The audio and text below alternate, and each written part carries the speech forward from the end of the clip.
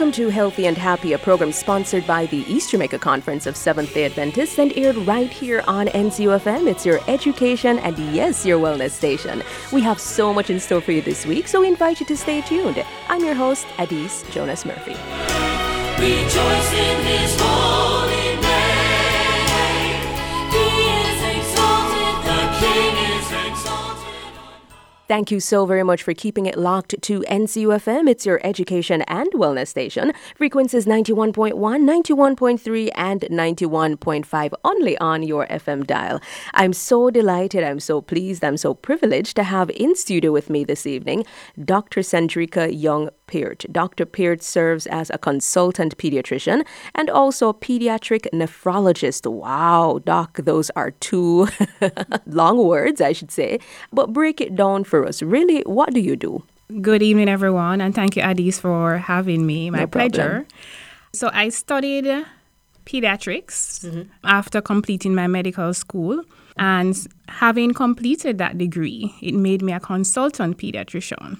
And subsequently, I studied in Canada at McGill University and completed 2 years doing a fellowship in pediatric nephrology. And so I'm also a pediatric nephrologist, which means that I am specialized in the area of studying anything that affects the kidneys down to the bladder and urethra. Tell me, Doc, why? I mean, so many persons are led to different areas of specialization because they think it's their calling or, it's just an area that they've always wanted to explore. What was it for you? What led you to specialize in pediatric nephrology?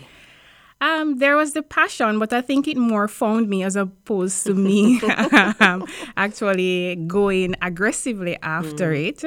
There was the dire need at the time in the island for a pediatric nephrologist, especially in the public sector, right, as the current pediatric nephrologist was at retirement age, and there was indeed a need for continuation. Hold on. When you say current, you mean like only one in the island? At that time, there was only one pediatric nephrologist in the public sector. Do you have any idea as to, how many they are now? I mean, you are definitely one, but... So presently, we do have 4. Over the last 3 to 4 years, there has been 3 new pediatric nephrologists. So presently, I am at Bustamante Hospital for Children. There are 2 at the University Hospital of the West Indies. And more recently, there is presently 1 at Cornwall Regional Hospital. Okay. I am in good company, ladies and gentlemen. Should anything happen, God forbid, to my son, I know I'm coming straight to Dr. Peart. Since our focus is really on pediatric urinary tract infections, UTIs in children, what's the function and purpose of the urinary tract, Doc? So, first and foremost, the urinary tract comprises anywhere from the kidneys to the urethra. So you have the kidneys, you have the ureters, which connect the kidneys to the bladder. So they are the little tubes that actually drain urine from the kidneys into the bladder. And the bladder is the storage house for the urine. And then urine comes from the bladder through the urethra, and then that's when we void. Okay. So that pretty much encompasses the urinary tract. So you will have an upper urinary tract and you have a lower urinary tract. So your upper urinary tract will comprise the kidneys and the ureters, the tubes that drain the urine. And the lower urinary tract will comprise the bladder and the urethra. And so you can actually have a upper urinary tract infection, and you can also have a lower urinary tract infection. And in some cases, the symptoms that may be associated with each might be slightly different. So let's say, for example... Hold on, don't go into the symptoms yet, don't go there just yet. But let's look at what the infection is. How would you define a urinary tract infection? So a urinary tract infection is simple, an infection along the tract. What is an infection, though? An infection is really a colonization or a significant growth of bacteria that occurs within different aspects of the urinary tract that I previously described. And it may depend on the method of how the urine is actually collected. So in some cases, if you get the urine directly from the bladder, any growth would be considered a urinary tract infection. However, if you put like a catheter or a tube through the urethra to collect the urine, then a growth of probably 10,000 colony-forming units may be significant. And then if you were to catch the middle part of the urine when you void, once you collect 2 samples, then you may need a greater growth, like 100,000 colony-forming units per mil, for then that to be classified as a urinary tract infection. So you basically would need a urine culture to categorize a urinary tract infection. But you can also do a preliminary office or bedside test, in that you could do a urine dipstick. And that will kind of give you an idea or maybe suggestive of a urinary tract infection if you may see leukocytes or nitrites. And in some cases, there may just be blood that you actually see, and that may indicate that there could be a urinary tract infection. Wow. Okay. You see, I don't want to take it for granted. I'm so happy for the definition. I don't want to take it for granted that we all know what infections are, and in particular how they relate in this instance to the urinary tract. But since we're speaking again about pediatric urinary tract infections, what kind of children are at risk for developing UTI? So, in general, persons whose immune system are weak, so the immunocompromised children. So, in particular, this would relate to more like the babies, the neonates, right, as well as those who may be on medications that make their immune system weak, such as cancer patients, some of the renal patients who may be on steroids, or HIV patients. So that would be one category. The other category may actually have structural abnormalities of the urinary tract, meaning that they were born with an abnormal urinary tract. In that, it may be that they may have something that may obstruct the normal flow of urine. And in general, what we call stasis, or anything that causes the urine to stay longer in the urinary tract or the bladder, puts you at increased risk. So in some cases, when we may feel the urge to void, and we are there and we decide to hold up the urine, and we fold our legs and so forth. Or sometimes the children may be too busy watching television or watching their tablets and don't want to go and utilize, go and use the bathroom. And that in itself puts them at risk for developing urinary tract infection, because the urine is in the bladder or for a much longer period than it should be. All right, so this is a public service announcement, especially our children who are listening. Do not hold your urine. All right, so we're back with you, Doc. We're looking now at signs and symptoms. What are some of the signs? What are some of the symptoms of having a urinary tract infection? What should parents look out for in their children? Well, the signs and symptoms vary depending on the age group. So, like our babies who are just born, or they may be less than 3 months, they may not show any specific signs. They may just be fussy, miserable, or they may be just vomiting a lot. Right. They may have a fever, or you may just realize that there may be a red stain in the diaper, or they may just not be feeding well. And in addition, for the boys, you may realize that instead of them having a nice urine stream where the urine shoots out at you, there may be some dribbling, which may suggest some evidence of obstruction. So those may be some of the signs in the younger infants or the babies. But as the children get older, they tend to localize the signs and symptoms more to the urinary tract itself. So they may experience abdominal pain, low abdominal pain, or they may have back pain or flank pain to the area where the kidney is located. Remind us again, where are the kidneys? Is it to the top left-hand corner of your chest? Listeners, I should not have been a doctor. That's why I'm not a doctor, you get me? Where doctor?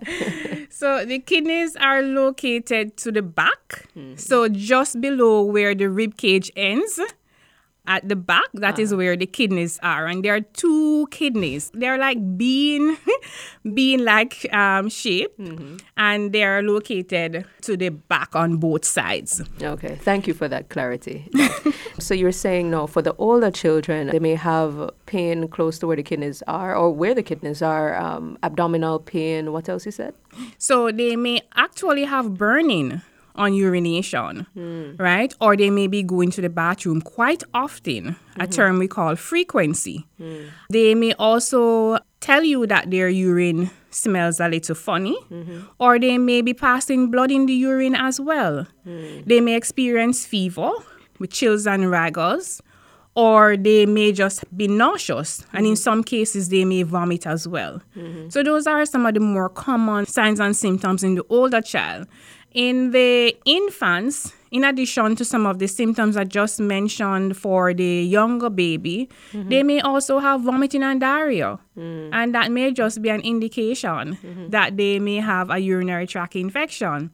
They may be fussy, miserable, irritable, with decreased appetite, not feeding well, with a fever as well, and those may suggest that they could have a urinary tract infection. So we normally advise our parents that if it is that your child, especially if they have an abnormal urinary tract, if there's a fever and your doctor is not able to find out what the cause of the fever is, that the doctor should actually check the urine.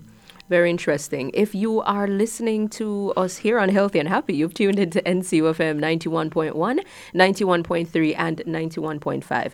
I'm having a discussion with Dr. Sandrica Young Peart. She is a consultant pediatrician and also a pediatric nephrologist. And this has been since 2017, correct, Doc? Correct. All right. So we've been focusing on, the urinary tract, what it is, what are its functions. We've also laid a definition for urinary tract infections, looked at some of the causes in children and some of the children who are at risk. We just focused a while ago on some of the signs and symptoms. Now, if I'm a parent, Doc, and I've noticed some of these symptoms, obviously my first reaction, if I'm a very good parent or a good parent, is to take my child to the doctor because something is wrong. They're experiencing discomfort. If it's an infant, irritability, the crying, perhaps vomiting, perhaps the stain in their diaper. An older child will be able to better express themselves by saying, mommy or daddy, abdominal pain here, feeling a pain to the back where my kidneys are. That's a sign to take my child to the doctor. So I've now taken my child to you, Doc, and you are going to diagnose whether or not this is a urinary tract infection. How is that diagnosis done? The first thing I would do is order a simple test, a dipstick, and I will look at that dipstick to see if there is any evidence of leukocytes or nitrites, which may be highly suggestive of a urinary tract infection. I may see leukocytes, which may tell me that there could be a possible infection. Sorry, what are leukocytes? So it's just evidence of bacteria or white cells in the urine. And that ought not to be. It's not ought to be. But in some cases, like if it is that there is poor hygiene, right, or any form of discharge, you can actually get white cells as well. Okay. So I will look for those things on the dipstick, and I may also see evidence of blood and protein on the dipstick. And if I have the full gamut of everything, then I will say, okay, this looks likely like a urinary tract infection. And depending on the other symptoms or the symptoms that the child presents with, I will then decide on moving on to confirm a urinary tract infection by doing a urine culture. And what we will do is then start empirical antibiotics based on the more common organisms that would cause a urinary tract infection in children. And we will continue these antibiotics until we get the results from the lab to confirm the urinary tract infection, what organism or what germs is growing in the urine, and what would be the better choice of antibiotics to treat this urinary tract infection. And once we have that information, we treat a urinary tract infection for 10 days. Okay. But though, you have some folk who are traditionalists in a sense. They don't believe in the modern day medicine thing and the modern day medicine vibe. They're saying, well, my child has a urinary tract infection. I'll just treat it with some garlic, a natural antibiotic. What's your take on folk who may decide to take matters into their own hands and use natural antibiotics to rid their challenges? I'm not totally against alternative medicine because there is some research in the use of natural cranberry juice that may actually assist or help as well. But I in general, I think that if it is that you are going to utilize alternative medicine, make sure that you back it up with traditional medicine as well. Because sometimes what can happen is that you may not adequately have the correct dosage. Right. Yeah. Because how do you know what amount of garlic you're supposed to give an infant versus a child? 4 cloves, doctor. Right. And how often? Yes. And how would you know how this child body would react to it? Yes, there may be some partial clearance, but you may not totally eliminate the organism, and then that puts the child at risk of damage to the kidneys, because sometimes if the urinary tract infection is not treated promptly, you can actually get scars to the kidneys. And sometimes this can cause the development of kidney problems and high blood pressure in the child. Wow. So you want to ensure, parents, that you stick closely to your doctor. If you suspect your child is having a UTI based on the symptoms that Doc mentioned, Doc, I want us to kind of go through this again, because, some persons may have heard you walking past, their living room, going into the kitchen, but I want us to kind of reiterate. So for infants, what are some of the symptoms again? Irritability. They may have a fever, or they may have vomiting and diarrhea. They may just be voiding often, or you may realize that there is a change in the voiding pattern, that they're not passing as much urine as before. Or when they want to void, you may realize that they start holding on to the diaper as well. And sometimes you may actually pass blood in the urine. So those are some of the signs and symptoms for infants. For children, they may experience abdominal pain, and they will be able to vocalize their symptoms. Right. So they may have abdominal pain, they may have back pain or flank pain, they may have a fever, they may have chills and rigors, they may also be vomiting, or they may be nauseous. And with regards to bladder symptoms, they may have dysuria, what we call burning on urination. They may have frequency where they go to the bathroom quite often, and sometimes they may just be voiding small volumes, right? Or they may actually have hematuria, which is called blood in the urine, or the urine may just be foul smelling. So those are some of the signs and symptoms in an older child. Right. Thank you so very much, Doc. So parents repeated them so that you can bear these things in mind and watch out, especially where your child or your children are concerned. If they're exhibiting these signs and symptoms, head straight to the doctor for diagnosis, of course. Now, how do we as parents, Doc, help to prevent UTI in children? I mean, is it something that's preventable in total? There are some children who are at increased risk. So infants or infant males less than 6 months, in which case where the prepuce or the foreskin of the penis is very tight, that may be a risk factor. And in some cases, circumcision may be recommended for that particular group. In terms of the other groups, there are children who definitely have an increased risk compared to other children because they may be born with an abnormal urinary tract. So it could be that they're born with their kidneys lower than where they should be. They may be closer to the bladder. Right. They may actually have a floppy ureters or tubes that connect the kidneys, or they may have a problem where their bladder does not allow them to empty properly, and they may need assistance to empty their bladder. It could be that they may also have something in their urinary tract obstructing the flow of urine. Right. And remember, as I mentioned before, anything that entertains or allows the urine to stay in the urinary tract much longer than it should increases the risk of germs growing in the urine and causing a urinary tract infection. But then there are other things that we can actually encourage our children to do, and the parents may have to assist with this as well. So regular voiding, Right. going to the bathroom regularly, could be timed voiding. Especially because most of our children may be home at different points in time, they may just be glued to the television or glued to the tablet. And so they may not have any time to go to void. Right. So timed voiding is actually encouraged. Another thing is that we want to reduce the risk of constipation because constipation increases the risk of urinary tract infection. What are you saying to me? Yes. Doc? How is that? Well, I mean, I know our body is connected, but I didn't know it was that connected. It is How very. does what happen around there affect what happens? It's very, around the very other side? connected. So can you imagine the whole bulk of stools pushing back on the bladder? So it will cause some amount of depression or dimpling on the bladder itself. And so instead of emptying all the urine, there may be some urine that is caught or trapped in the areas where the stools are actually pushing in on the bladder. So that causes what we call stasis. So the urine stays there much longer, and then germs grows, and you get a urinary tract infection. So voiding both ways is critical. Exactly. Interesting. You mentioned earlier that males 6 months or younger may be at risk for developing UTI, higher risk or increased risk of developing UTIs, and a possible recommendation will be circumcision. Do you think that that's generally an area that we should look into? I mean, I've heard the debate before whether to circumcise or not circumcise, what is healthier, what is less healthier. What are your thoughts on that as it relates to UTIs?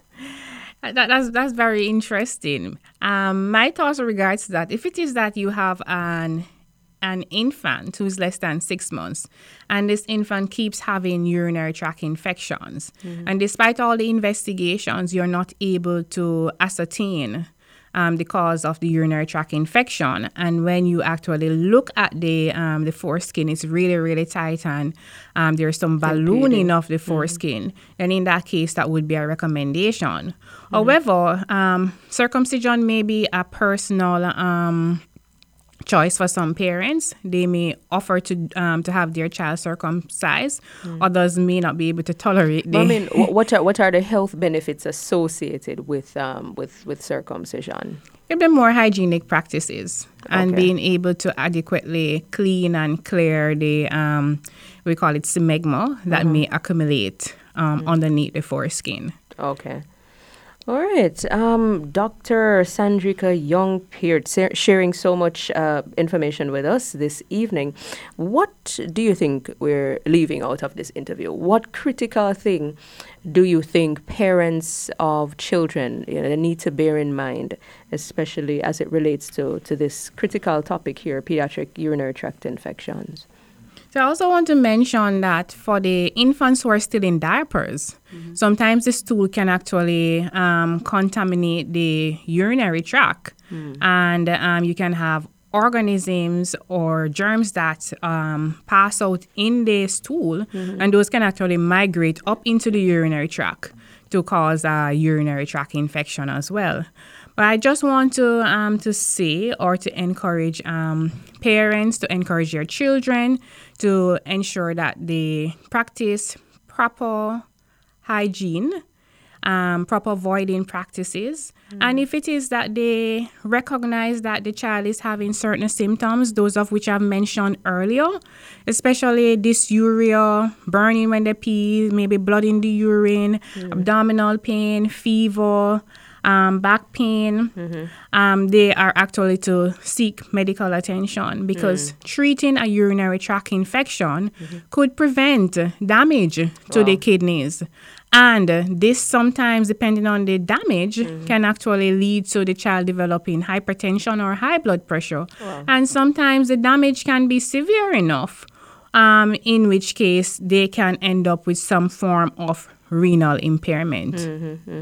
How critical is diet to what we have just mentioned a while ago? Because I'm thinking, if it is that I ensure that my child has a balanced diet, enough water, the adequate amount of water each day. I mean, like, it's just natural. If it go in, it going come out, right? And I mean, voiding is easier both ways. Number one and two, if the foods from the right food groups are consumed. So could you just make that connection a little bit stronger for me? We cannot overemphasize a proper, healthy diet. No trees, tricks, and bag juice. Well, I totally discourage those. Those are just like empty calories. They have no use. What I do encourage is a lot of water or fluids. The more you drink, the more likely you're going to flush your system. The more you flush your system, the less likely that you're going to allow or give chance to the development of a urinary tract infection. In addition, the more water you drink, the more fruits and vegetables that you consume, it actually makes your bowels freer and reduces the risk of constipation. So it goes both ways. A lot of fluids is always encouraged. And especially if you've had a urinary tract infection or you have an abnormal urinary tract, we generally encourage lots of fluids. And if you have kidney stones, that is just the only prescription that we recommend. Boy, fluids. I'm sorry, we're out of time. I have like 2 questions. One, I'm going to ask them quickly. Are there myths associated with UTIs? I know Elder Vaz, are there risks associated with myths, rather? So some people think, if you sit on a public toilet seat, you'll catch UTI. Is that really a case? In terms of hygiene, depending on how you sit, because if you clean the area before you sit, then that should be fine. As I said before, it's more the contact with the area, if the area is dirty, or if it is that you are, there's a possibility that stool can actually spill or make contact with the urinary tract or the urethra and possibly cause ascending infection. That would be what I would be somewhat concerned about. But other than that, just sitting on a public bathroom is not by itself a recommendation. Because apart from a urinary tract infection, there could be other infections that you can actually The thing develop. is that we know that as adults, but we're talking pediatric UTIs here, which means children may use public bathroom, school bathrooms, and they'll just sit because that's the natural thing for them to do. But finally, though, as Elder Vaz kicks me out of the studio, kidney stones, how do we dispel those? So with regards to kidney stones, they are also a risk factor for developing urinary tract infections because they, again, reduce the free flow of urine through the urinary tract. But it depends on the type of stones. It may be related somewhat to your diet or what you consume. Some may be at increased risk because it may be inherited, but in other cases, lots of fluids is what we encourage to kind of help to treat kidney stones. Lots of water, 2.5 to 3 liters of water is what we encourage per day to treat kidney stones. In some cases, they may pass out the stones. Other cases, you may require you go into another specialist to kind of crush the stones and then allow you to pass them out. But in general, it's amazing what just simply drinking a lot of water can do for us. Dr. Sandrica Young Peart, I appreciate your time this evening. Thank you so very much for making it healthy and happy. And of course, Elder Errol Vaz, thank you for your time, sir. And yes, we are going to go right now. Listeners, thank you so very much for keeping it locked to Healthy and Happy right here on NCUFM 91.1, 3 and 5. On behalf of our hardworking production team, I'm Adise Jonas Murphy, thanking you so very much for keeping it locked. And of course, next week, we'll be back with another intriguing and interesting program. God bless you always. Jesus, you're my number one. So I will make room for you. I will prepare for two. So you don't feel that you can't live here. Please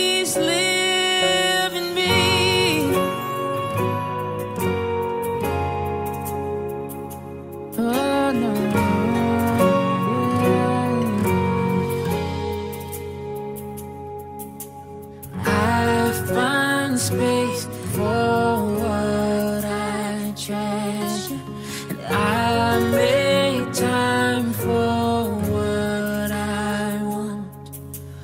I choose my priorities, and Jesus, you're my number one. It's Jesus, you're my number one. So I will make room for you. I will prepare for two, so you don't feel that you can't live here. Please live in me. I will make room for you. I will prepare for two, so you don't feel that you can't live here. Please live in me.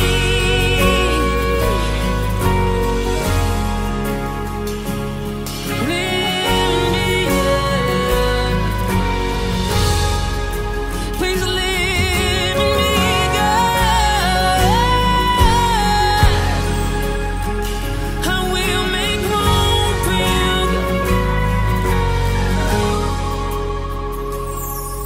My will, my way, my ego, my plan, my schedule, my itinerary. Oh, see, I will make room for you. My habit, my attitude, whatever it is that's not like you, whatever it is, you can move it on. Oh, see, I will make room, yeah. Whatever it is that's in your way, whatever it is, if it takes your space, see, whatever it is, oh, I don't want it there. Oh, see, I will make room, yeah. I wanna seek you first. Get the other things out the way. I wanna seek you first. Move it all out the way. See, whatever it is, Lord, I just want you. So I will make room, yeah. See, whatever it is, you move it over. Please just move it over. Help me move it over. Jesus, I just want you to know that I will make room. I find space for what I treasure. I make time for what I want. I choose my pride.